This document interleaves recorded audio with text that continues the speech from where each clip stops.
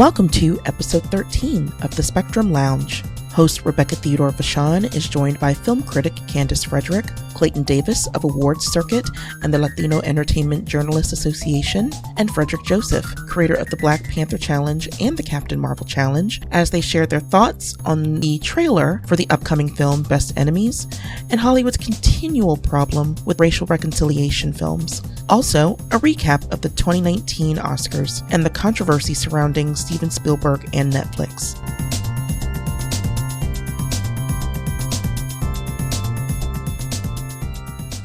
So we're about to have a really spicy show today. So we're going to start off with the trailer for The Best of Enemies dropped I want to say it dropped Friday or Saturday, right? It stars Taraji P. Henson and Sam Rockwell. Basically the plot, Taraji P. Henson plays Anne Atwater, a civil rights activist in Durham, North Carolina, who battles with the Ku Klux Klan leader C.P. Ellis, who is played by Sam Rockwell, for a decade until 1971, when the two agreed to co-chair a 2-week community meeting to deal with a court-ordered school desegregation decree, which changes both of their lives. So the movie is written by Robin Bissell, also directed by Robin Bissell. Producers include Danny Strong, who worked on The Butler and is also one of the executive producers of Empire, Fred Bernstein, Matt Berenson, Robin Bissell, Dominique Telson.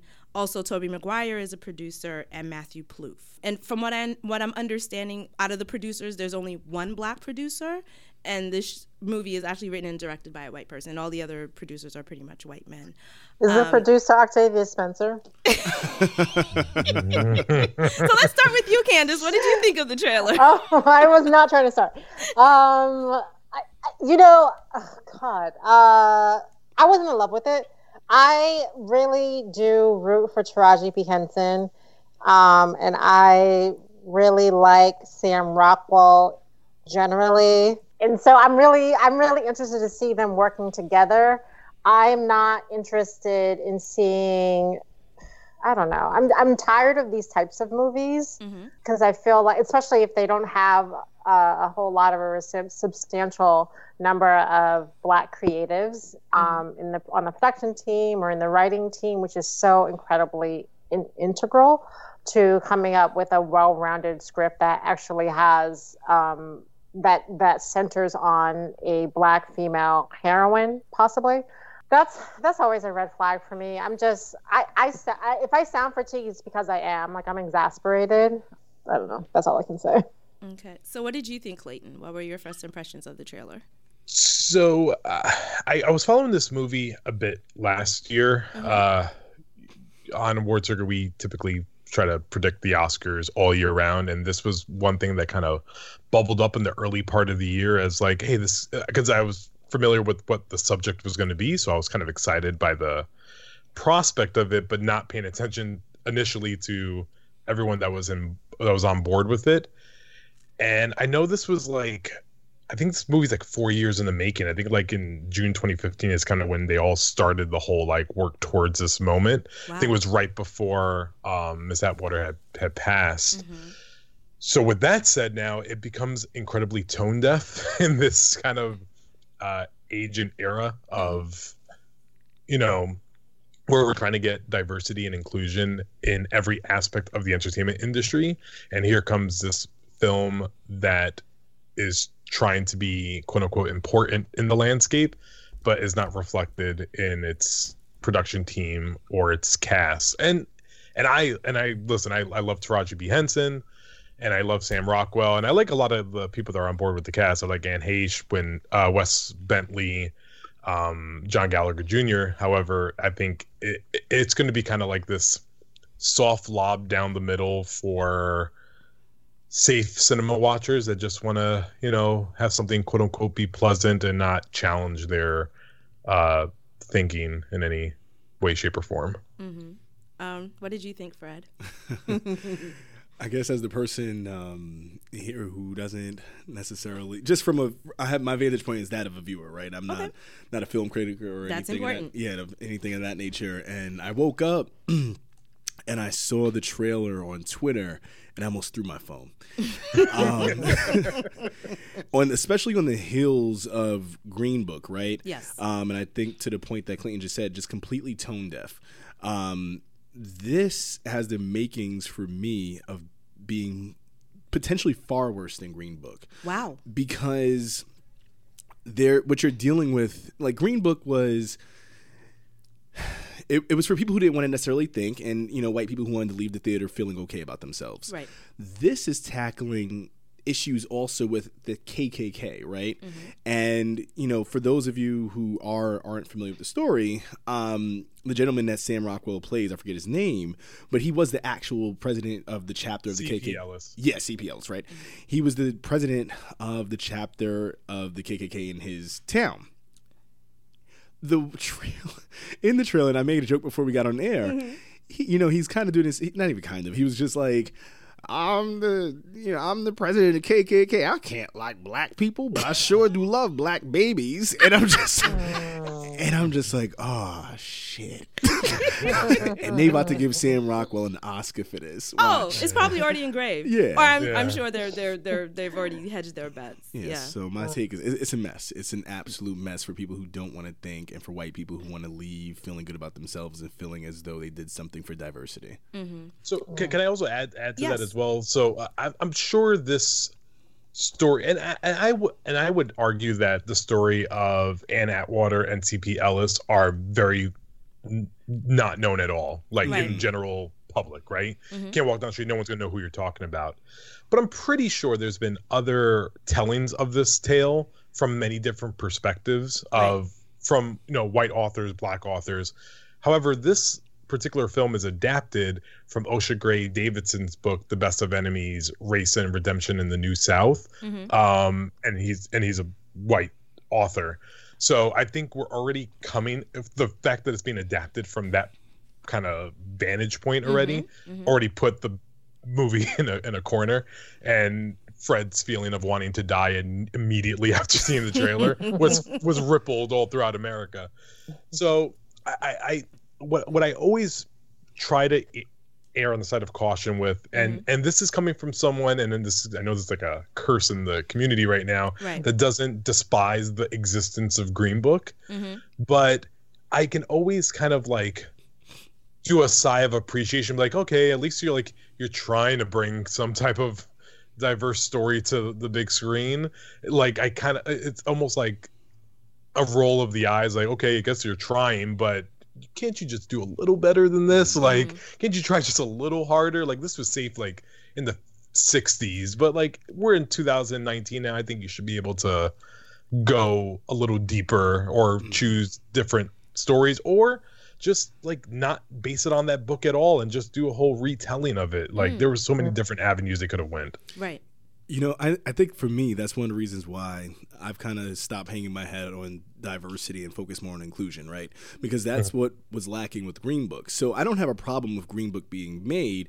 I have a problem with the lack of inclusion of more black people in terms of the making of the film. I will never be happy with anything in this world, any piece of content that, speaks for anyone, whether it's something that's centering women but men wrote it, right? Or something centering a black person but white people wrote it. You need to include the people in the room that the content is centered around. No, I agree. I mean, oh Lord, I saw the trailer and I legit thought that it was an SNL spoof. I really did. I was just like, is that Taraji? Like, because I didn't recognize her. So, but I agree with you. Like, it's and you touched on this, Clayton, and Fred is like who's telling the story and from whose vantage point, right? And so much like Green Book, we're having these, and I call this genre, these are racial conciliation movies, right? About some racist white person and then some black person, and how the black person makes the white person see the error of his ways, and then suddenly he's like, oh, I'm not racist anymore. You know what I mean? And I'm not saying these things aren't important, because clearly there are white people who may have been racist at one time, and then they have a change of mind or a change of heart. But again, these movies are very white gazy to me, and it makes me highly uncomfortable because with Green Book, did I hate the movie? I didn't hate it. It was okay. I think what really irritated me more about Green Book was the reactions of white people who were trying to white-splain to Black people as to why they should not be upset about this movie or the existence of whatever criticisms any Black moviegoers or Black critics had about Green Book. And Candice, you can back me up on this. Anytime any of us said anything like Green Book, they just showed up in your mentions like poof. You know what I mean? And these are white people. They get very bothered. Yes. They get very, very bothered. If you say anything about Green Book, I'm like, wait, did you make this movie? Because I don't understand why you're so affected. They were just dying on all the hills. Crazy. Yeah. And I would always notice that as people that didn't follow me, I had never had interaction with these peoples before. And I'm not saying you can't have an opinion, but I was like, oh, it's interesting. Out of all the things that I tweet about inclusion and diversity, Black, movies or Asian American movies or whatever people of color. This is what you're coming out for. Yeah, this is the hill you want to die on. And it was like, well, I don't see anything wrong with this movie. And I do feel like these type of movies, they coddle white people, and I think you touched on this, Clayton, and on the fact that it doesn't force them to have any sort of critical analysis or any self-analysis. It doesn't, and especially when you make movies that are based back in the 1960s, there's a certain distance, right? Because much like Green Book, and we're going to see this with Best of Enemies, it's 50 years ago. According to people, racism is over, right? So they can walk out of the theater like, oh, that's so nice. He's friends with the, with the Black woman now. And it doesn't require them. And I think that this is something that we really need to talk about, is when we make these kind of movies about racism or racial conciliation. As a white moviegoer, the question you should be asking yourself when you walk out of the theater is like, how am I complicit in holding up these systems of oppression? And how can I be a better ally and a better co-conspirator? Like, if those are not the questions that you are asking yourself when these kind of movies are made, I feel like you have failed. As a filmmaker, you have failed if these are not the questions that white moviegoers are asking themselves when they walk out of the theater. Because if you're patting yourself on the back, no. That is not, you know what I mean? Yeah. Not when we have. I think there's a sense of safety, especially when you watch something like 12 Years a Slave and you're like, oh, that was like 150 years ago. Like, hey, it ain't that bad. That's real racism. So there's like a qualifying like hierarchy that society has mandated for, what types of stories we're telling and how you should really feel about them. And one of the hardest things that I think has been to explain to anyone that's not a person of color when we're talking about in this era of Donald Trump as president is like, they're like, like you guys always drop the race card. You always bring up the race card, like, and they never. And I feel like people fail to see, and that's actually it's unfair almost to even say that it's not even person of color. 'Cause I feel like people of color also have desensitized themselves to it too, because they're like, listen, like it's not always about race, but like, okay, maybe it isn't always about race in that subject, but it always plays a part in it whether you want to see it or not. And I think in the Best of Enemies, by the way, side note, I do not appreciate Hollywood typecasting Sam Rockwell in these racist ass roles. Oh my now. gosh, I would bring that up. Yes, I would really appreciate if we stopped that. Like, I got 3 billboards, he's great, and we gave him Vice to George W. Bush. I was like, all right, that's kind of stupid, whatever. But now we can just cut that out. I really appreciate that. But back to the subject. I think in a film like this, yes, 1971 isn't like this is the thing. We get into like the 50s and 60s and stuff, and I feel like that feels long, but when we're in the 70s, that is really recent. People who were really racist during that time are still alive and very still racist. And that's the thing. I think they also always assume that, oh, they're friends in the end. That's it. See, racism could be cured just like that. All you have to do is spend like 2 weeks together and then everything's fine. And Green Book, all you have to do is go on a quick little road trip across America and find your black friend in the shower with the gay guy, and then everything's okay. And they never, like, they think it's just like so quick to just get erased and be like, oh yeah, racism's really easy. Like, just all you gotta do is spend a little time with them and then you're okay. Right. Well, they don't like movies that are really having uncomfortable conversations. And when I say uncomfortable, anything that confronts racism is very much like it's very much almost like an insult to them. Like they don't really like to receive things in that way. They like to be talked to down at their level. And that's exactly what Green Book was successful at doing. They just want to be appeased. They don't want to be confronted. That's why that's when they start throwing words around like preachy, which I can't stand when somebody says that about a movie, because that's when you know that the movie was probably doing something right if they felt very uncomfortable about it and they thought that they were being preached to. Yeah, I mean, I completely agree with all that. You know, I think it's interesting because, in my opinion, this is why Beale Street wasn't nominated for Best Picture. Ooh, get out my head! Get out my head! Because, you know, when I saw Beale Street, I actually saw it early on. I've been waiting for it for some time, and I saw it with a bunch of, not with white people, but there were white people in my auditorium. For those of you who have ever watched a movie in New York, it is a very difficult thing when you have white progressives saying sorry to you after a film. But anyway, but the point is, I think that with Black Klansman, with Green Book, a lot of these films that white people are able to get behind and nominate is because they revolve around a level of racism and hatred that they feel like they're like, oh, well, this is the KKK. That has nothing to do with me. Whereas Beale Street is about a system, right? You know, and it doesn't end in this happy-go-lucky. It's like, no, this is the system, and you destroyed a family. Right. And it's the system that we continue to be in. And they're like, whoa. You guys are getting a little riled up here, you know? Like, I don't... It makes... Beale Street is the type of movie that makes white people have to think. Right? You have to be uncomfortable. Yes. You have to see Black love ripped apart by racism. You have to see a family that doesn't look much different than maybe your own, and you don't want to own the fact that they didn't deserve anything that happened to them. Right. Then I think also a certain level of it, even the woman in Beale Street who had said, everyone's seen Beale Street, I'm sure, at this point. Yeah. The woman who said that Vonnie had did it wasn't even white. She was Puerto Rican and she was white passing, right? Which is a whole different conversation, a whole different level of things. And I think there was just too much thought for people. People were like, yeah, we can't nominate this. Yeah, I honestly agree with that. I think with Beale Street, and to me, Beale Street, when you compare it to movies like these, you know, simplified racial conciliation, like Beale Street was dealing with a lot of complex and nuanced conversations about white supremacy, and it's like the macro versus the micro, right? White people can get macro aggression, like when you have the KKK burning down the house.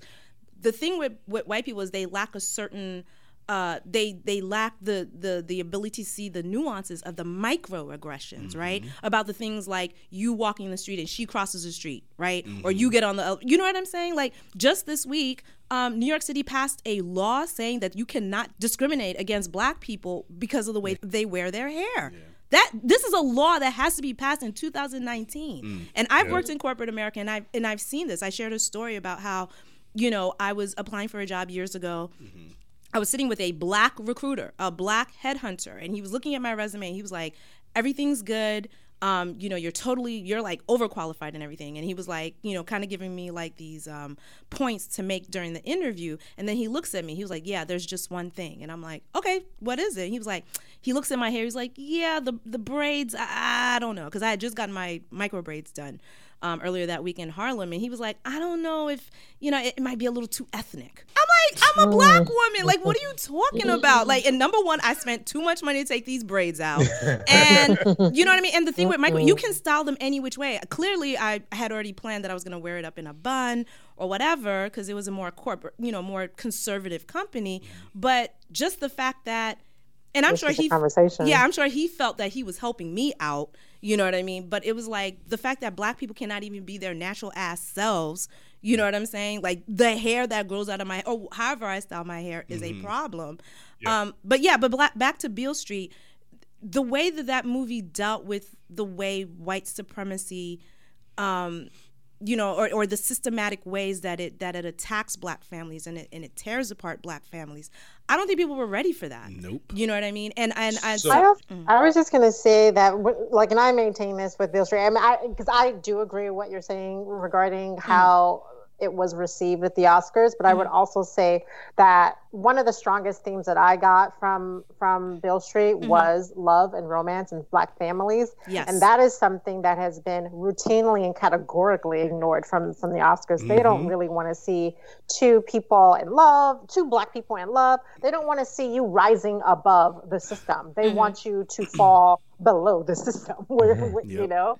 And so that was such, I mean, because I do think that love is a form of resistance. Black love is a form of resistance. Absolutely. And that's not something that they were really willing to accept. Like, no, you're supposed to be downtrodden. You're not supposed to be helping yourself. Actually, we should get a white person in here to try to help you. Like, those are the films it had that no are white way savior. more- Precisely. Precisely. Yeah, and Candice, thanks for ruining my point because I was going to say just about all of that. So thank you for that.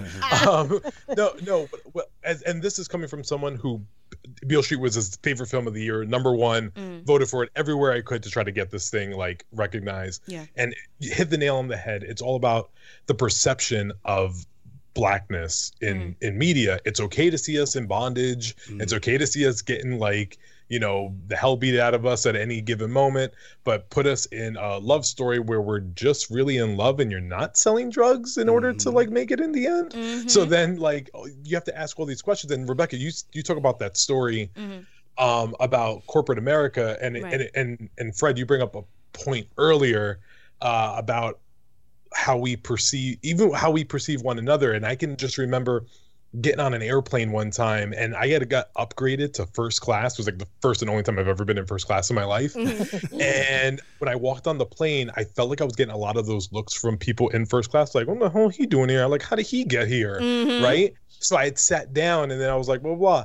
And sure enough, 2 seconds later, a Black man walked in on the plane and sat in first class with me. Swear to God, I think I gave him that same look, like, how'd you get here? Oh, like, no. I had almost that same reaction. And I was like, oh my God, this is like the endless cycle of like things that like happen in our lives. And I just I remember something like that. And I think why Beale Street I felt like slapped me across the face was, wait, this is Black love. This is like what I don't get to see all the time. And it moved me in such a way that I've never known before. And everyone that asked me about it, like I tell them like, listen, this is a very important film and you may not get why I love it so much, but you need to like make time for it.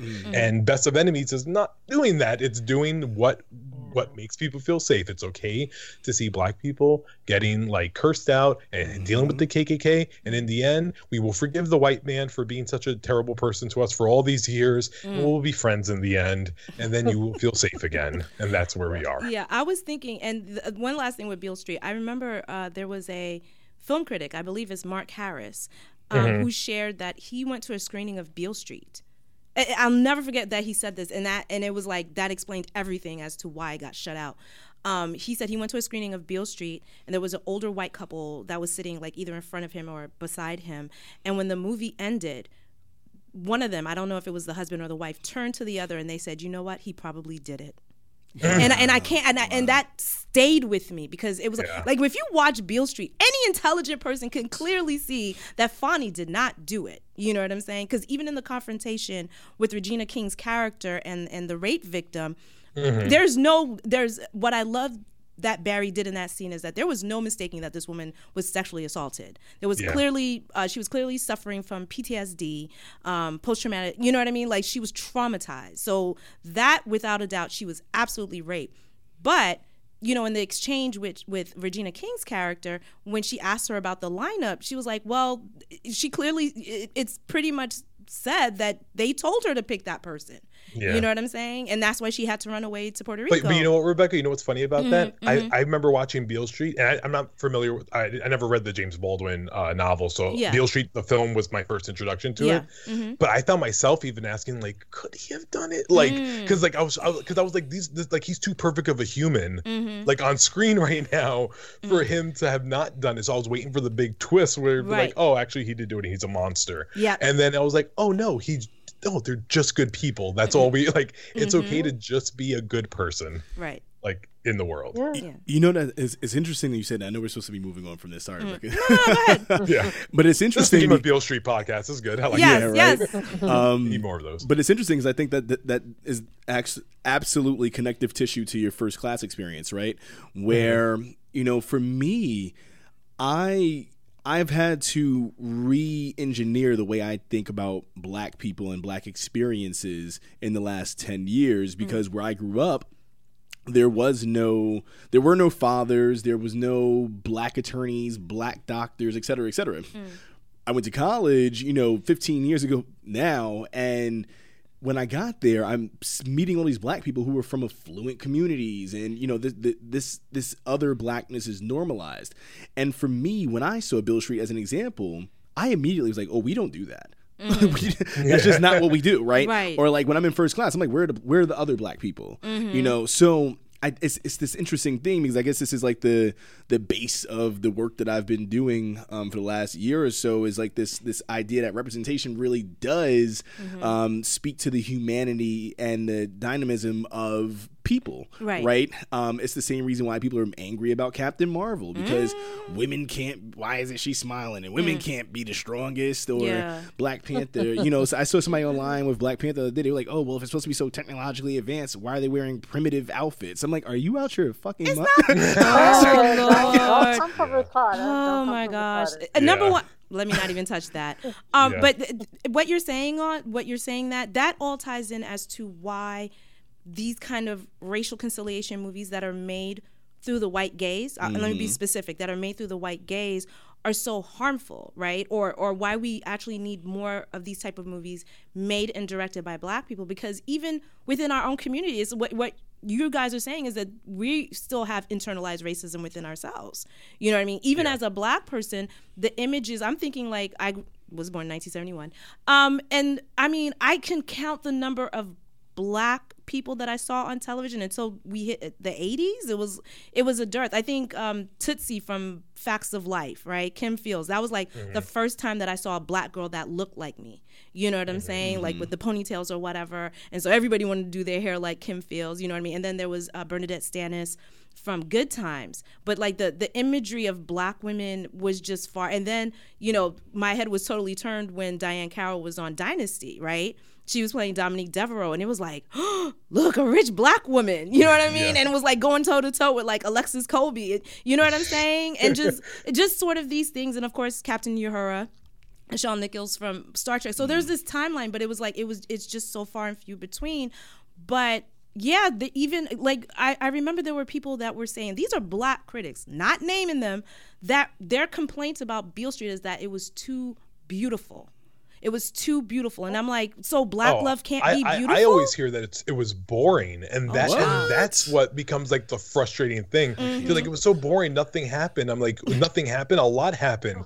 like a lot happened that you're just not used to, because you were waiting for like the big adversity, or you were waiting for him to either get absolved or us to like everyone like needs these concrete like actions or endings to happen, and we get the obligatory endings or open to interpretation endings. Like it's a really weird example to bring up, but like Inception, the thing turns and you never know if it falls or not. Yes. People walk out of that and they're like, brilliant, that was brilliant cinema. But God forbid you see Fonny sitting at a table with his son and they show him a date and we don't see the date of when he's getting out, and we can't just be like, that's brilliant. I don't need to know, I just know it's a long time. I read the book, and when I watched the movie, and I don't think a lot, because it seems to me that some of the people who have these hot takes about Beale Street, some of them have not even read the book. I don't think people really understand or appreciate what Barry did in adapting that movie, right? Because he was like, because I interviewed him a couple of months ago, and at the end of the movie, we do see Fonny, we see Tish, we see their son, right? And so it was, and I think that ending made me cry even more, because it was like the scene where she told him she's not coming back. You know what I'm saying? I had a lump in my throat. I was like, oh my God, he's gonna kill himself. You know what I'm saying? And if you read the book, that is what is intimated by James Baldwin, that not only, and a lot of people don't know this, not only that is it hinted that Fonny killed himself, Fonny's father killed himself the day that the baby was born. And Barry was like, when I adapted that movie, he was like, I couldn't do that. He was like, I couldn't kill the patriarchs of a Black family. You know what I mean? So he was like, I had to find a medium where I had to find the honesty and the authenticity of the tragedy of this family, but without making it sort of like trauma porn. You know what I'm saying? And I which do, is what everyone's used to. Yeah, when and they see the Black family on screen. Yes, and so to see them years later, this child is healthy, he's happy, right? And there was a scene in the book where Fonny had told Tish that he was going to build them a table, because remember, he was a carpenter. He was like, I'm going to build us a table so our family can eat. And Barry was like, this table was now in a prison, but Fonny still kept that promise, not in the way that he thought. You know what I mean? But the fact that they had this circle of support with both parents that were like, we're going to raise Fonny and Tish in love. You know what I mean? And that to me is so revolutionary. We hardly ever see that. And that I think that people, because it's funny because I had been talking about Beale Street. I saw it in Toronto at the world premiere in Toronto, and I just remember a lot of people. Well, I remember a lot of conversation at that time, and then never again. I know there was a lot of back and forth with the date of release, and then it was staggered after that, which whatever. But a lot of people just, they either said, I mean, a lot of people liked it, but not enough to talk about it, which is also a concern. And then also there was some people who came in like late in the game with these ridiculous hot takes where they would just be like, oh, well, it was pretentious. And I'm like, wait a second, because you guys don't let me bring out Terrence Malick, who I cannot stand. Like, y'all love his movies and they're not about anything. And you guys love their movie, and it's just like I don't think that Beale Street is all beauty and no substance. I think I agree. There's substance in the beauty, but I think there's a lot of other things happening there. I mean, Rebecca, I mean, I can you said you cried at the end.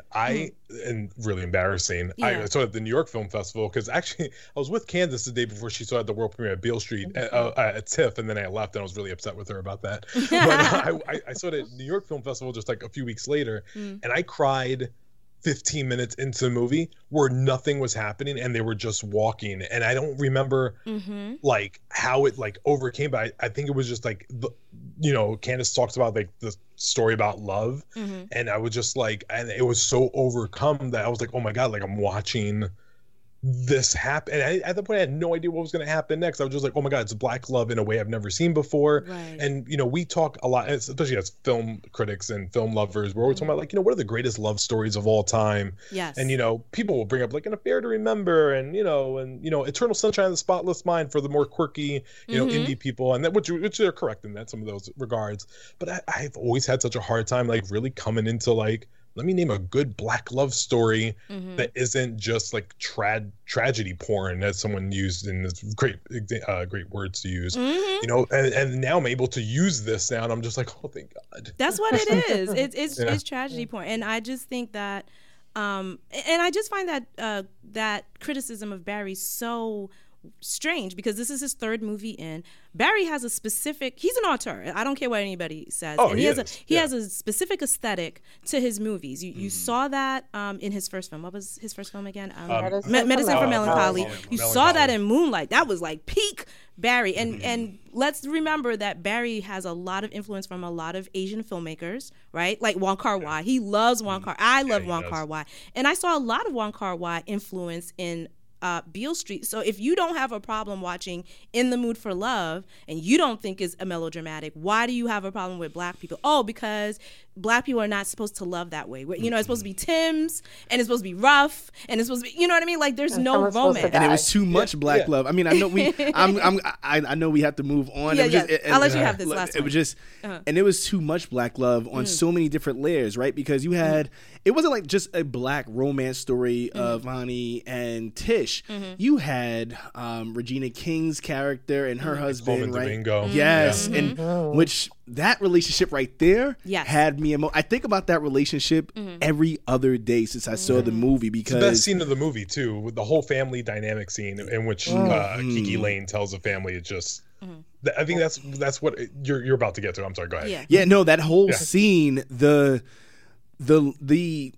layers of the black family in that scene, you know, from Tiana Paris. Yeah, Tiana Paris. I loved her. Yeah, Tiana Paris, you know, That's raise big sister raise love. your head, sister. Yeah. You know, Oh, but line. showing her, you know, you are woman. Right. You will raise your head and you will look at our father in his eyes. But then as soon as they got past that running over, I'm so happy for you. Yeah. I'm so proud of you. I'm a defender. Even in the way she sticks up for her sister When like, they come her- over, when yes. she's like, ooh, Yeah. I've always wanted to rip the Adam apple out your throat. Like, I was like, come on. I mean, like, Best picture. Yes, it really yeah, was. and you know what was funny about that? Yeah. It's something that like we've never seen before, but it felt 100% like I was like, that is my sister. I know her. I know that woman Yeah. because I seen it growing up. Because that's how my sister used to stick up for me when people used to mess with me on the block. Like I get it. Like everything just felt real in that moment, and Yeah. then you lose that when you don't allow Black filmmakers to make Black movies. I think that comes back to the whole full circle Best of Enemies. Yes. You lose the connection there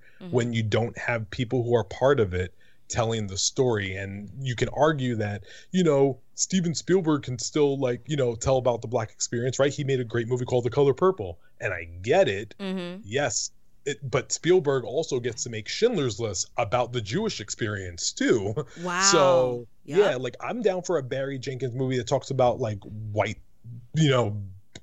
people problems, the movie part 2. I don't know, whatever you want to call it. I'm down for that movie, but you know, Barry should be able to tell the story about his own culture, and that's why Alfonso Cuarón's Roma was the same way. Like you gotta allow them to do that. Right. I also this is all I'm going to say, but you brought up Roma, which I still think is the best film of last year, and I will say I love that last year gave us 3 wonderful films of color. 3 I think are the best films of color last year. 3 of them at least. There were several, but 3 of them are Crazy Rich Asians, Yes. Roma, and If Beale Street Could Talk. Yes, I agree. Yeah, Asian love on screen. I even go as far as say Spider-Man Into the Spider-Verse. Woo! The same way. I haven't seen. Woo! Yeah, so this is our Oscar segment. This is I was so Disney happy. and I have a thing. Yeah, It's they not don't- they don't- Disney. It's Sony.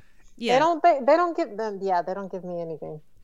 They don't invite me anywhere. Candice, They we'll don't make send some me quality anything. time together, and we will. You know, I'm gonna say something that's sacrilegious just based on my connection with Black Panther, but I thought Into the Spider-Verse was a better film, Wow. It is. and I'm It is. gonna tell you why. Okay, I go think ahead. that Black Panther was a bigger moment, a bigger movement, a Yeah. bigger it had more cultural impact. But I saw myself in Miles Morales, right? Because here's the thing, Wakanda and all these concepts are so big, and they are so, especially like I've been in Africa plenty of times, so there's certain things that even I could like, I knew that I was biased. I'm like, oh, this reminds me of this in Victoria Falls and this and third. Right. If you are from East Tremont in the Bronx, there is nothing necessarily about Black Panther that Right. feels like you can touch it. Right. But Into the Spider-Verse, he's sitting there, you know, got a Chance the Rapper poster in the back of his, you know, Yes. room. Yes. He's, you know, his father's this, you know, this big black guy. His mom's this, I think she's probably like Puerto Rican or Dominican. I can't Yeah, really. the father was She was black, Puerto- African American, she was the mother Puerto was Rican. Puerto Rican. Okay. Yes. And Yeah. you know, she's just like, you know, he's like, all right, mommy. She's like, all right, Poppy, make sure you eat. And you know, he just, and he's got Jordans on. I'm like, yes, this feels like It was specific. Yeah. I definitely understand what you're saying about, like, I was so happy to see Into the Spider-Verse win Best Animated. I was like, don't come to me with Incredible 2. Don't come to me with Wild. Yes. I don't want to hear about nothing about, like, for me, like, Into the Spider-Verse, I was like, okay, I'm, you know, because I'm a big comic book head or whatever. I was like, well, let's see how they're gonna do this, right? Because you're getting all these different Spider-Verses converged into one. And so my initial concern, I was worried that Miles would get lost in the sauce. You know what I'm Yeah. saying? But I think partly because, you know, Peter Ramsey is one of the co-directors. He's an African American, and he's the first African American to win an Oscar for an animated series. Correct, Clayton? Yeah, Yes. yeah. Yeah. You're- And yeah. I think, you know, and Philip Lord, who's one of the co-writers, is Latino. He grew up in Miami, and so it was so very much like you got all of the joy of seeing, you know, all the Peter and the Penny Parkers and all of that. But this movie was very much about Miles. And it was just like my favorite scene, of course. I mean, like, there's so many scenes that I loved in Spider-Man, but like the scene where he becomes Spider-Man, right? Mm-hmm. And then he throws down, like, I was flipping the frick out. And it was just like, because I went to go see it with my 14-year-old nephew.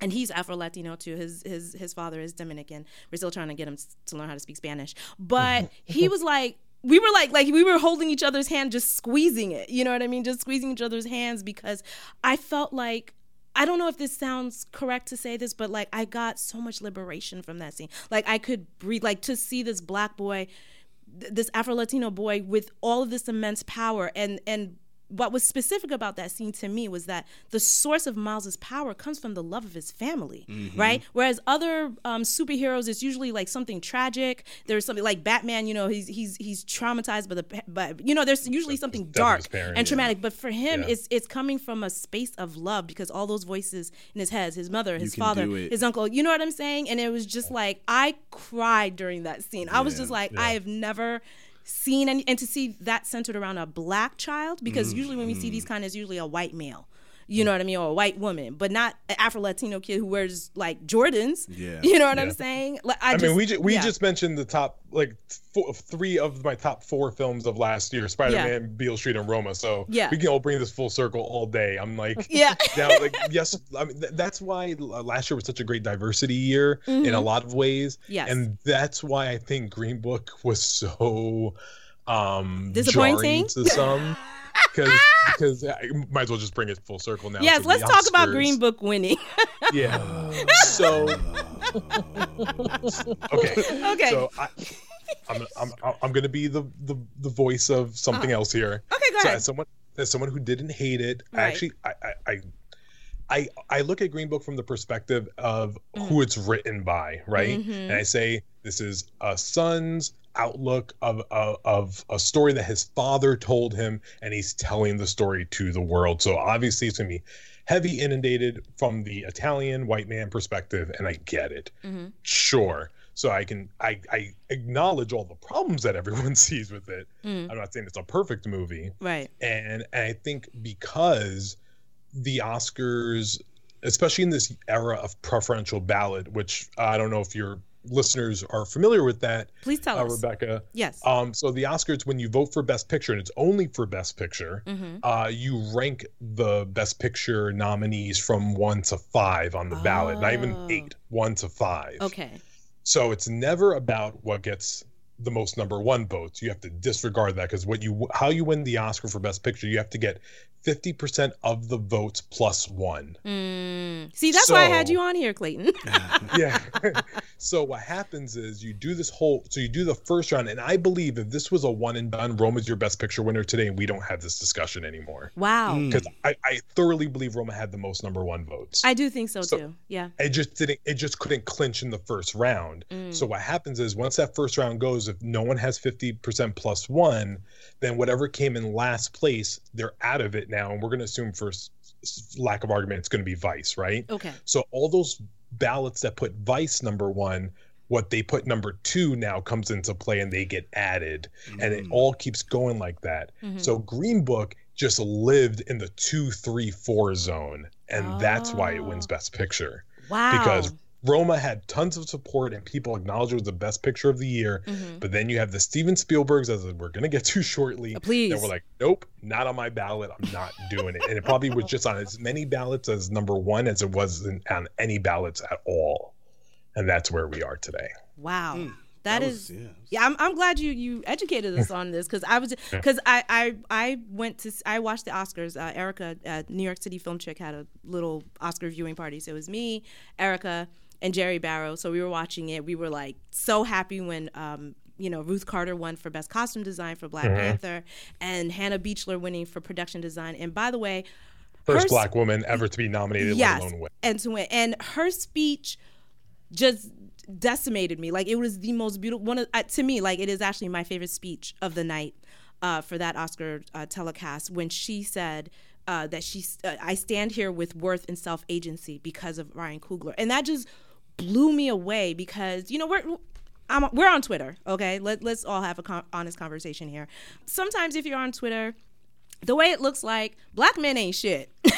I've been trying to dispel that notion. You know what I'm saying? Like black men are just not loving on black women. That black men are all running to white women or Kim Kardashian looking clones and everything. And I mean, I'm not dismissing the fact that misogynoir is something that is very real, and these are the things that we do have to deal with in our community. But I'm saying, that we do have some good black men out there, and Ruth and Hannah, who are talented. I mean, they did the damn thing. But it makes a difference when you have black male creatives who can give you that platform and give you that opportunity. Because Ryan Coogler, when he was hired, and you know this, when you come in as a director at Marvel, usually they will provide you with, the FX team and everything. They'll be like, oh, here's the costume designer. Ryan Coogler rolled in there with his own squad. He was like, I'm bringing my people. Here's these black women. She's going to do the production design. She's going to do the costume design or whatever. And it makes a difference when you have black male creatives that are supporting black women and giving them, and three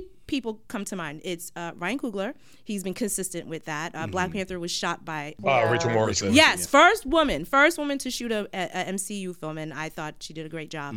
First woman to be nominated for Best Cinematography of the year before for Mudbound, which was beautiful. Let's not go there, because Candice and I have thoughts. But I'm just saying, Ryan Coogler, Jordan Peele, and I got into it with a little faction of black women on Twitter that were trying to decimate this man's name, because this is when the Us trailer came out, and they were just basically saying that, Jordan Peele hates black women because look at his white wife. And I'm like, okay, I'm gonna stop y'all right there.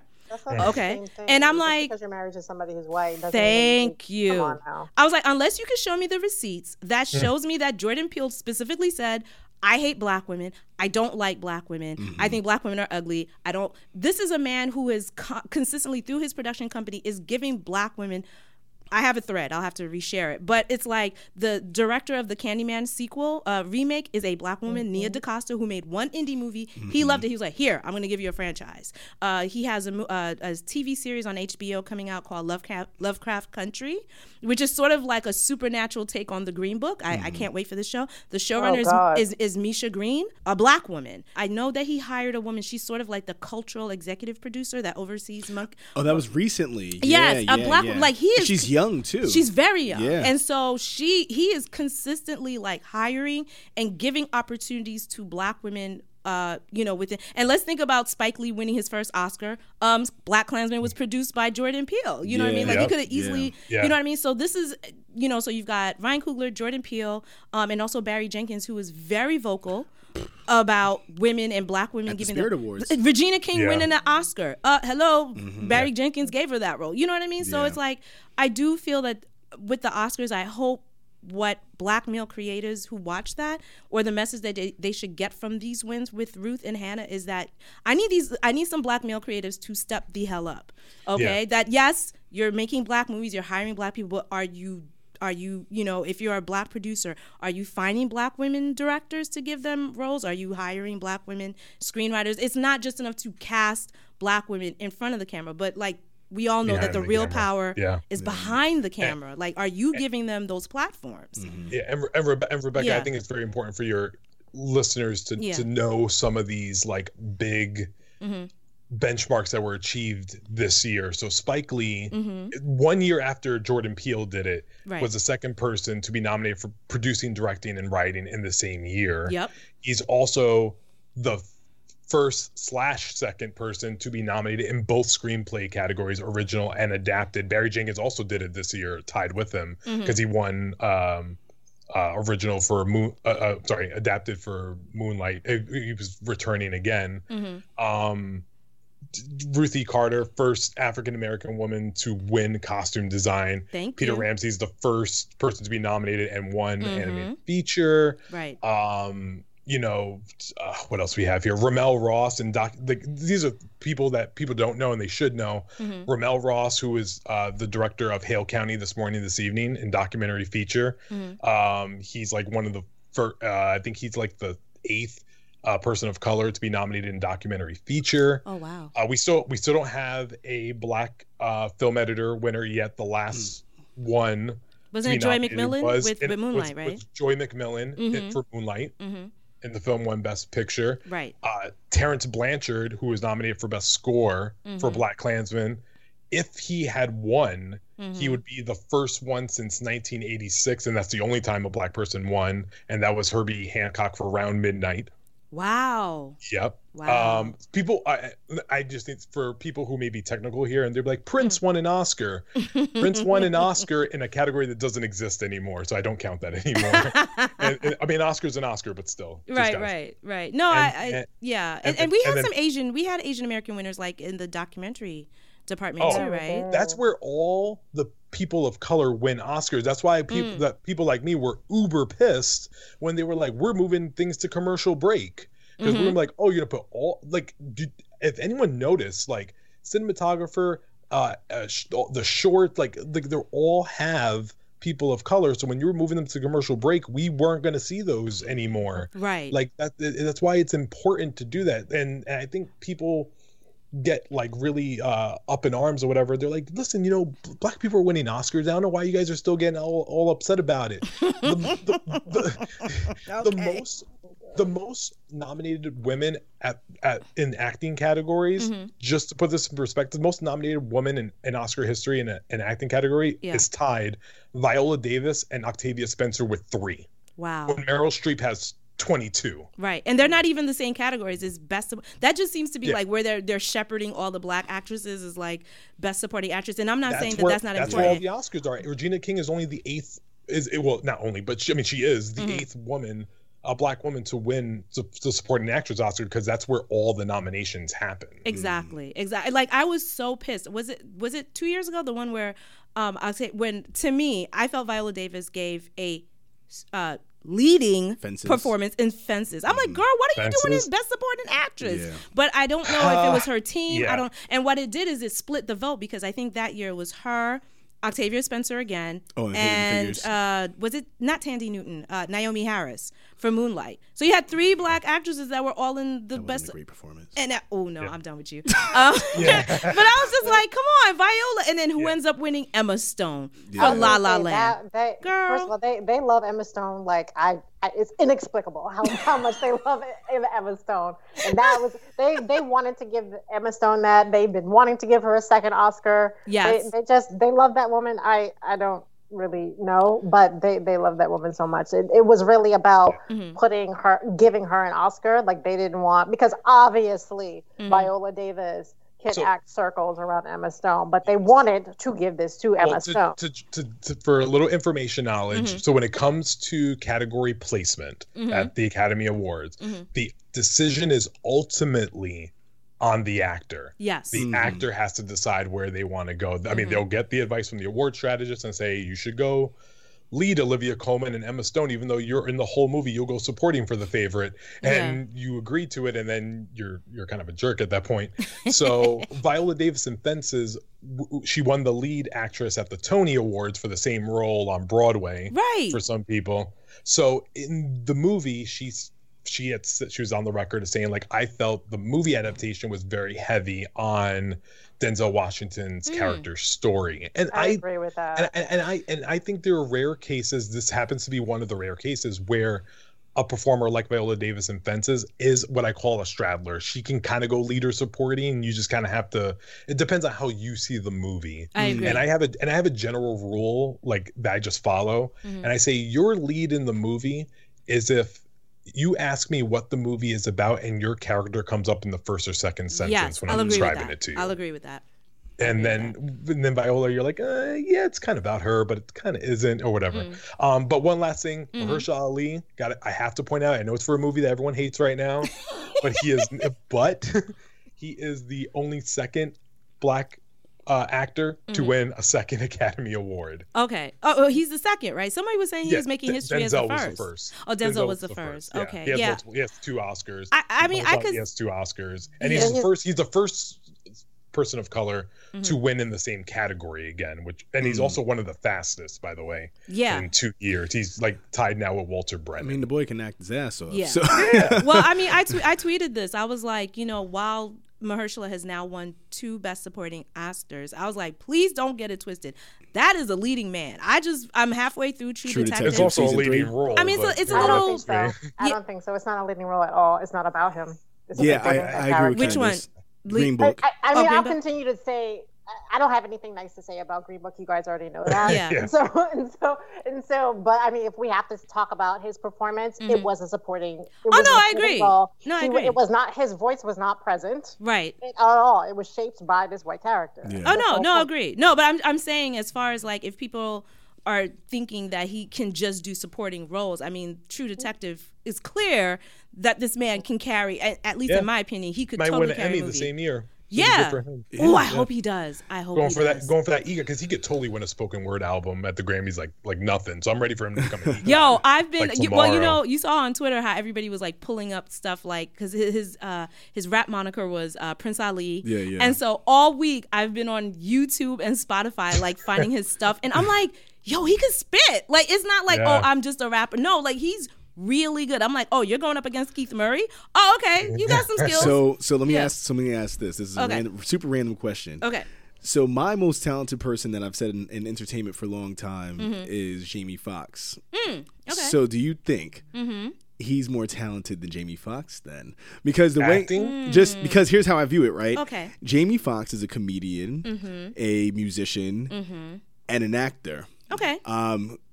Hit show, Oscar-winning films, platinum albums. Right. Do you think that if Mr. Ali there was to, let's say, make an album or something like that? Because I haven't listened to his raps yet. Yeah. You think he's that talented? Well, here's the thing. I think Jamie Foxx is hella talented. I will not deny that. And I mean, he's like a triple threat, right? That being said, I do think he's a really good actor. His singing, he has a really nice voice. But ask me if I listen to any Jamie Foxx songs, like on Spotify, like on my playlist, That's not even true. That can't be true. Like what is it? Alcohol? What is the one? Blame it on the good. Yes, I have that. But like, I don't listen to like a whole Jamie Foxx album. You know what I mean? Good. Like, I'm like, it's like okay, you know what I mean? As far as like, he's funny. His stand up is funny. He's a good comedic actor. Now, just diverting here, when they said that they were doing the remake for Spawn, Mahershala was my first choice, and then they were like, "Oh, Jamie Foxx is going to be Spawn." And I was like, I don't really see Jamie Foxx in this role, but okay. I don't see neither of them. I think Trevante Rhodes needs more love. But. Oh my God! Speak it again. Say that again, so everyone can hear you. But no, he's not a better actor than Mahershala. I'm not saying that he's a better. Look, I don't know the extent of Trevante's acting ability, because Trevante, for some odd reason, I don't know if it's his team. Yeah, he didn't blow up after Moonlight the way he should have. I mean, the funny thing is he did Bird Box, which I mean, I'm not saying that's like proof that he blew up. Yeah, he's actually more popular off a off a Bird Box than Moonlight, because most people are like, who is now? Everybody's like, oh, the guy from Bird Box, and which kind of leads into the Netflix thing. But I was just like, wow. Because white people actually watch Bird Box, and white people. I mean, like, can we be like really real? There you go. Yeah. Like the white people actually watch Bird Box, and a lot of white people watch this tragic dumbass movie, Moonlight, about this black gay boy. Like, let's be really real. Yeah. That's true. I mean, factual. But I mean, give him some. I think he'll be bigger. I think people are going to tap. I mean, since Moonlight, he's only done like 5 movies. So what you're saying is absolutely correct. Yeah. I just think first of all, no one realizes how like young he's 29 years old, and then I'm really upset about that, because I feel like I should be chiseled like that at 29 years old and be just a beautiful specimen of life. Yeah. But I'm just saying, like, I think he's. I mean, this is like the sadness of all people who blow up in Oscar-winning films or win Oscars. You go into obscurity. I mean, literally, Denzel has been our beacon of hope for decades. Yep. He has 8 Oscar nominations, and just in 2017, when he was nominated for Roman J. Israel Esquire, that was the first time that a Black actor had been nominated back-to-back years in 2017. That's true. So, and I have and I've gotten into like drag down fights with critics over this, I personally felt that Denzel deserved the win for Crash. To me, that was a far superior performance over Daniel Day. For Flight over Daniel Day-Lewis for Abraham Lincoln. Absolutely. I was like, they were like, oh no. I was like, let's be clear. He looked like Abraham Lincoln. That's what got you. Yeah, I love the transformational aspect of it. But if you really look at Lincoln, what did Daniel Day-Lewis really do in that movie compared to what Denzel did in Flight? Yeah,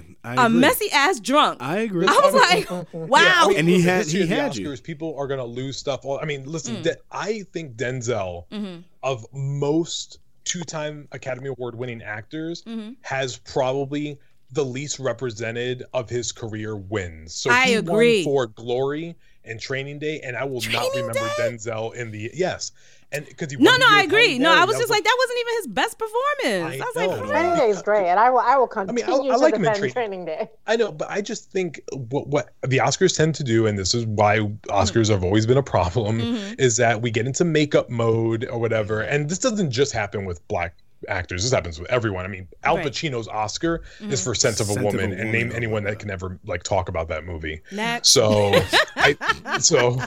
Denzel has been this like consistent force, but it's hard for actors to come back. I mean, Forrest Whitaker won and then never came back again. Terrence Howard, Don Cheadle. I mean, Will Smith, I think, is one of the few. Morgan Freeman's one of the few that has multiple Oscar nominations. I don't think Jamie Foxx will ever be back. That's why it was such a big deal when Daniel Kaluuya got nominated for Get Out. I agree. Because not only was it a black man, not only black man in a horror movie. And it was a black man that no one even heard of before. That's true. Like no one knew who Daniel Kaluuya was. He should have got one. He should have got a nod for Widows. For Widows. Oh my God. He should have got a nod for Widows. 100%. That's there should have been several nominations for Widows. And can we talk about Brian Tyree Henry? Because I was like, if there was a way to give a collective Oscar nomination for like performances in 1 year, like to go from Widows and then the performance he had in Beale Street, it was like 10 minutes. Spider-Man. Oh, come on. White Boy Rick. He had the year. Listen, I compared him to the year of John C. Reilly in 2002 when he was in Chicago, Gangs of New York, and The Hours. Wow. And I 100% believe Tyree Henry should have been nominated for Beale Street. That is a one scene hit wonder that you do not see very often. And Oscars nominate 5-minute scenes all the time, as we saw with Jackie Weaver for Silver Linings Playbook that did nothing. So we should have totally did Brian Tyree Henry this year, and we missed the boat on that. But he didn't get the nod for the same reason that Beale Street didn't get the nod, because his scene was that it was, to me, it encapsulated everything about Beale Street that made white people feel uncomfortable, right? When he's like, the white man has to be a dog or something like that because he can't be a man, right? Yeah. And I was like, ooh, And I was wondering if Barry was, because that's in the book when he says that white people are like the devil or whatever. The devil, yeah. And I was like, oh, I wonder if Barry's gonna keep that in this. And when I was like, yes, he kept it. Like he was like, I'm gonna keep it 100. And that scene was so beautiful because in the book, just going really quick, in the book, it spells out the fact that his character was sexually assaulted in prison, and Barry was like, I didn't need him to say that. I let Brian's performance say that to you. You know what I mean? Because not everything needs to be expositional. You know what I'm saying? Yeah, phenomenal. And because when he said the things that I saw, like the way his eyes were so haunted, I was like, oh, I know what happened.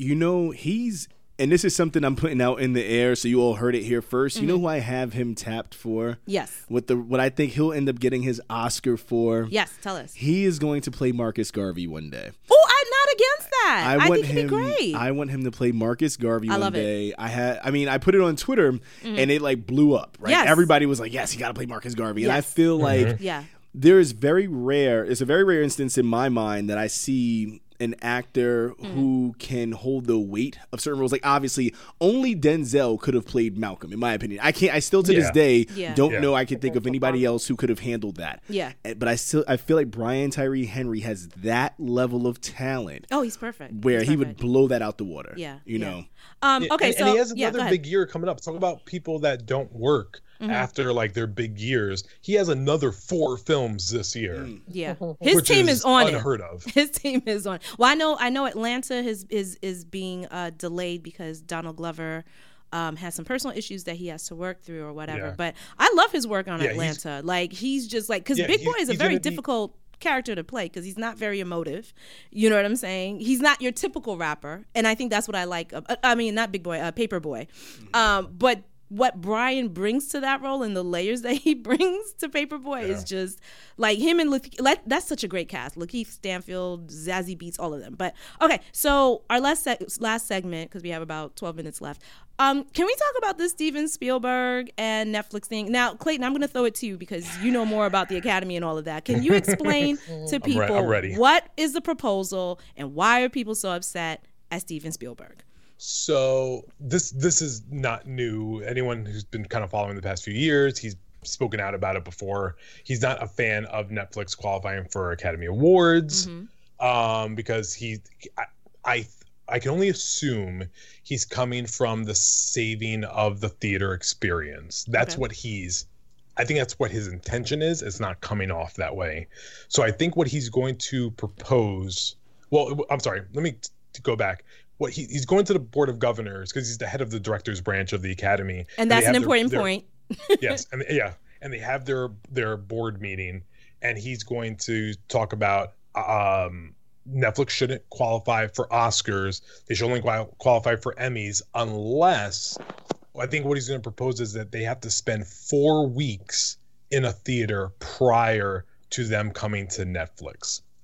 This is the issue with this, is that to qualify for an Oscar, you just have to have a 1 week theatrical run in New York and LA just for 1 week by December 31st. It doesn't even need to be in the same year. You have to start on December 31st, do it for 1 full week, and you qualify. Okay. Right? Okay. So there are movies who do this qualifying run and are never seen by anyone in regular life. And I say regular life, anyone that's not in New York and LA. We are blessed that we have independent cinema that we can go see these movies, whatever.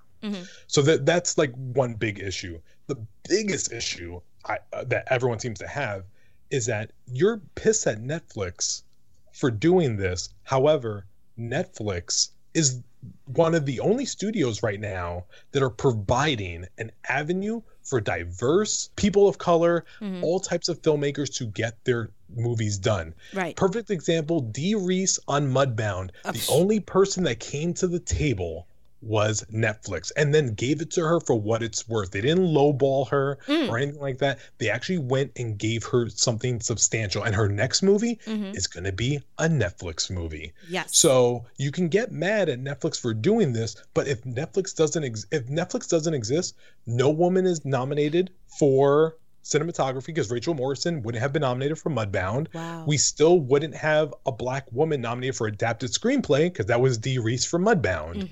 So if Netflix doesn't exist, we lose out on these opportunities and these things. And Spielberg, while he may be trying to save the theater experience, and I am for that, I think everything should try to be seen in a theater.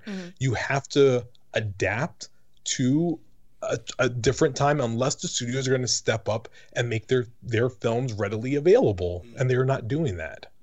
So what I know you had some thoughts, Candice. Yeah, I mean, and literally as we speak, my mentions continue to be blowing up. I sent this tweet yesterday morning. Okay, read it. And other people have been saying it too. I mean, all I said was, it was very, very quick. It was just a retweet. All I said was, Mr. Spielberg, you have your Oscars. Let some people of color get theirs too. And that's all I said, and people jumped on me. First, one of the things that people seem to have an issue with, and this is usually anytime I say anything related to people of color, I don't even have to use the word racism or race. Just say people of color at all. They're just like, why gotta bring race into it? Because I am of color. Shit. God damn it. You know? And then also because, and then that's when I started adding Alfonso Cuarón's comments about how theaters have gentrified the process for diverse filmmakers and all that thing. And so I literally said that, and then I was just like, maybe you guys don't want to hear it from me, but let me let you hear it from somebody who actually is a filmmaker and a filmmaker of color and a brilliant one who has had some issues with getting his work out.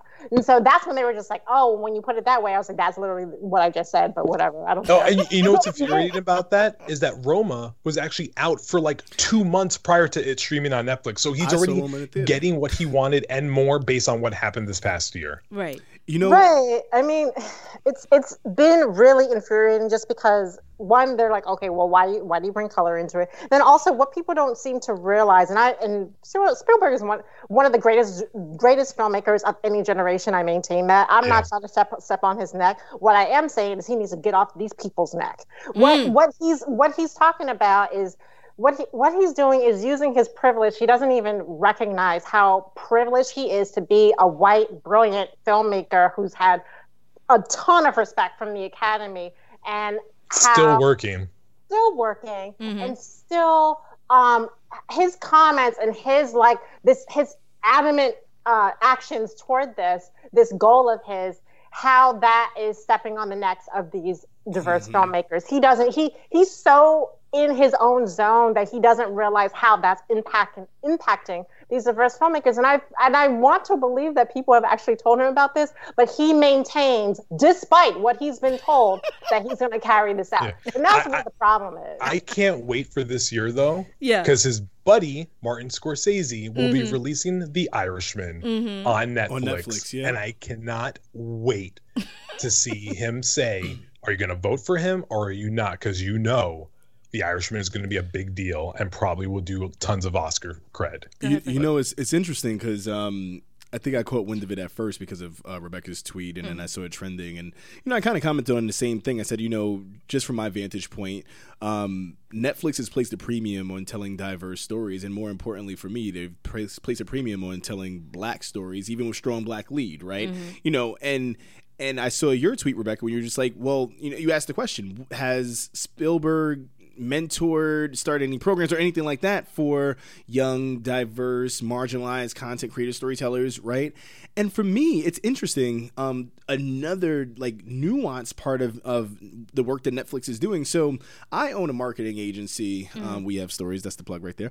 And, we've been reached out to by all sorts of entities. We did some things with HBO, so on and so forth. And Netflix reached out to us. They said, we have noticed what you have done in marketing of films and grassroots marketing over the last year. Yeah. And they said, we want to try to figure out if we can do something with you.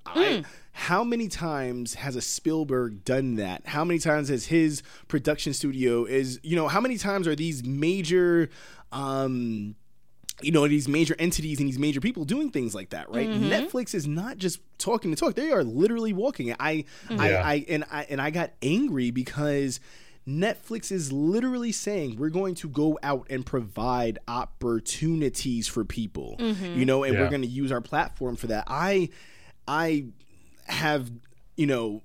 I think a major resume now in terms of my marketing ability. And that meant a lot to me. Even if we don't get the deal, that Netflix came to me, a young black man. You were even able to have the conversation. Precisely. Precisely. Because these other people are not having those conversations. And looking at this next year for Netflix, and this is why it's so important. So obviously, you talked about they're doing Dee Reese's next movie. Name a black woman that was able to make another movie after her first one this fast. And like we're going to get Cassie Lemon's movie this year, Harriet, the Harriet Tubman movie. Right.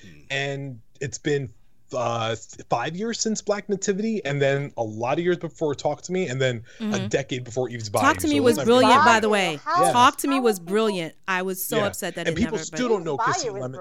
People still don't know Cassie Lemon's name, but anyway, I digress. This year they're gonna give Dee Reese her platform. They're also getting Craig Brewer, who did Hustle and Flow. He's doing Dolomite Is My Name with Eddie Murphy and Wesley Snipes. That tells the story of Rudy Ray Moore, who assumed the role of iconic pimp, the name Dolomite, back in the 70s. Right. But it's stuff like this that they're allowing to come to their platform, and it's already buzzed about. I've talked to some people that have talked about the movie and have seen bits and pieces. It is going to be a big deal. And Eddie Murphy, who won Oscar nomination to his name, maybe coming back. It's these types of things that we're going to miss out on because Oscars, while it's not, I've always believed as someone who loves them and follows them, it's not about who wins. And it's not really all about who gets nominated. It's about the conversation that kind of circles it. Right. So like Green Book winning, like we're going to talk about and people are going to be pissed about probably for the rest of our lives. But then it allows us to have this really long 40-minute conversation at the beginning of this podcast about if Beale Street could talk. Yeah. And I definitely want to talk about, these are the two things, because you guys are all making great arguments and I agree with all of you. And there's two things that stick out in my mind, because number one, what's annoying me about film snob Twitter, and I'm being specific here, is that there are two things that they don't want to talk about. They'll talk about everything else, but they don't want to talk about, one, the fact that, like you mentioned, Clayton, Spielberg is the director of is on the board of the Academy, right? Yeah. We're talking about, this is Steven freaking Spielberg, who has power and influence, right? So 2 Academy Awards. Right. So can we talk about the number one, the anti-bias? He is clearly anti-biased against streaming. I don't care what anybody else says. He doesn't like it. He's just being a cranky old get off my lawn dude. Yeah. And then can we also talk about the fact that, and I don't care, his lawyers can call me, I find something very suspicious about Green Book winning Best Picture when it's been revealed that Spielberg was instrumental in finding Green Book a home at Universal, right? So this is a man, for him to even call that meeting, I feel that his bias disqualifies him from saying anything. You know what I mean? So, okay, because I remember when they won Best Picture, they gave a shout out to Steven Spielberg. And I was like, wait, why are they shouting out Steven Spielberg? Because I looked at the credits and I was like, wait, he didn't direct it. He did. Oh, you're friends with Peter Farrelly. That's why. And there was an article that came out with on Vulture this week saying that a lot of Academy members, the Green Book vote was really an anti-Roma vote. You know what I'm saying? And let's talk about, I'm just saying, you really think that Steven Spielberg was not reaching out to Academy members and other directors saying this movie needs to not win? Right? Because Roma was giving Green Book all the smoke. All the smoke. Out of all the contenders, Roma was its closest competitor, and then it didn't win. Right? And I'm not saying they messed with the votes or anything, but I'm saying that if people don't think that Spielberg used his influence and his power to sway or make people think... It's not against the rules for him to use his influence. You go. It'll be against the rules for Peter Farrelly to do that, because that's very clear in the Academy bylaws. Right. But Steven Spielberg can run events and be like, don't vote for Roma. This is the death of cinema. Right. He was very pro Green Book. He was very, and that's from all accounts. He was like, this is the movie, and it won? That's not a coincidence. So I'm just like, can we just have an honest conversation about how, directors like him and Christopher Nolan, and you know what I'm saying? Meanwhile, what I love about these new crop of directors, I shouldn't say new, but like, to me, Netflix is not saying anything. Like, we're the ones busy fighting for Netflix, and Netflix is just making their moves, right? And to me, they're kind of like creating like the Infinity Gauntlet of directors, right? You've got Dee Reese, Cary Fukunaga, High Flying Bird with Steven Soderbergh, which he shot on an iPhone freaking 6. I saw it on the big screen, and I was like, you shot that with an iPhone? And by the way, High Flying Bird, I love that movie. Phenomenal. The screenwriting, like Terrell McCraney, like I was like, when is the last time that we saw a black movie where the characters were so literate? Like it is a very literate screenplay. You know what I mean? And Andre Holland was fantastic. Again, how many studios would have greenlighted that? You know what I mean? Because they were like, oh, you don't have any real basketball players playing the lead? Oh, no, we don't want that movie. You know what I'm saying? So, and Terrell McCraney is an Oscar winner. So...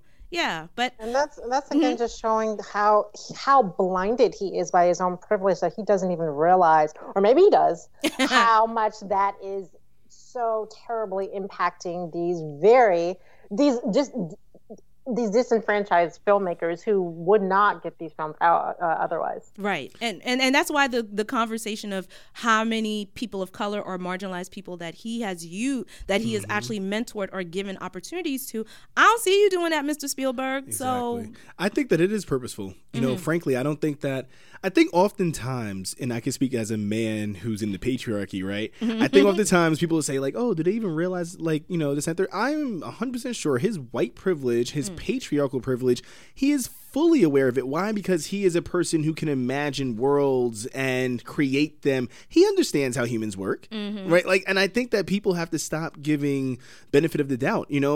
This is very much to me, it's a white lash, right? It's a white lash, and he's basically saying, I will allow, for you to be nominated, allowed in these historically white settings and places, as long as we are controlling and dictating the narrative. Because what's going to happen is I'm going to be the gatekeeper, because I'll also make the color purple and things like that. Which was how many years ago? Precisely. The color purple is not even a defense for me anymore. Not even. But I do think that the existence and the platforming of the Ryan Cooglers, the D. Reeses, right? How do you pronounce Iñárritu? Iñárritu. Great filmmaker.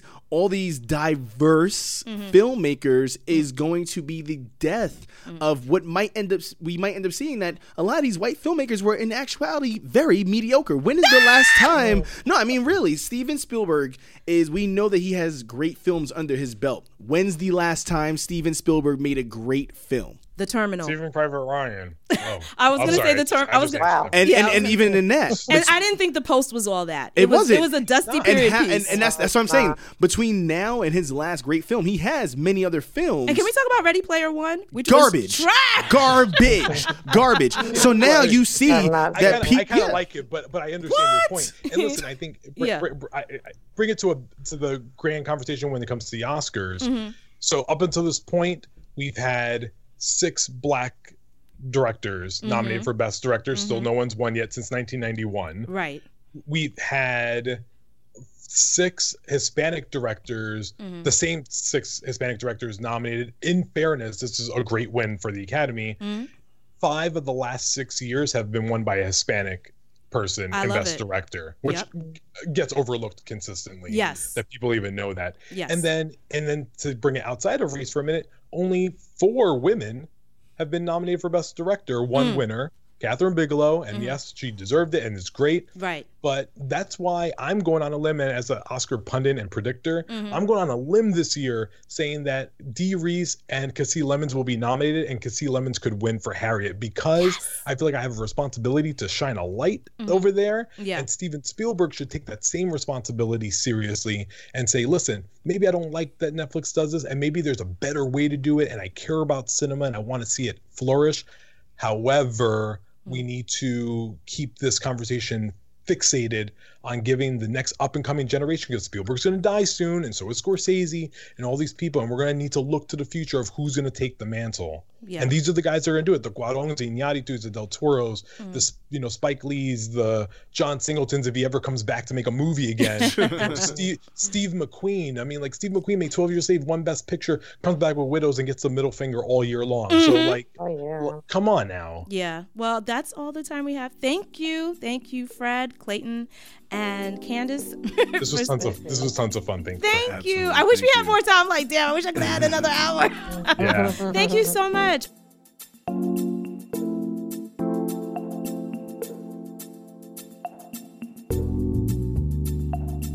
Thank you for joining us for another episode of The Spectrum Lounge. You can find all of our guests on Twitter: Candice Frederick at Real Talker, Clayton Davis at Awards Circuit, and Frederick Joseph at Fred T. Joseph. You can also find our host, ReBecca Theodore-Vachon, at FilmFatale_NYC. You can help support the Spectrum Lounge by becoming a patron at www.patreon.com/FilmFatale_NYC. Thank you for listening. Until next time.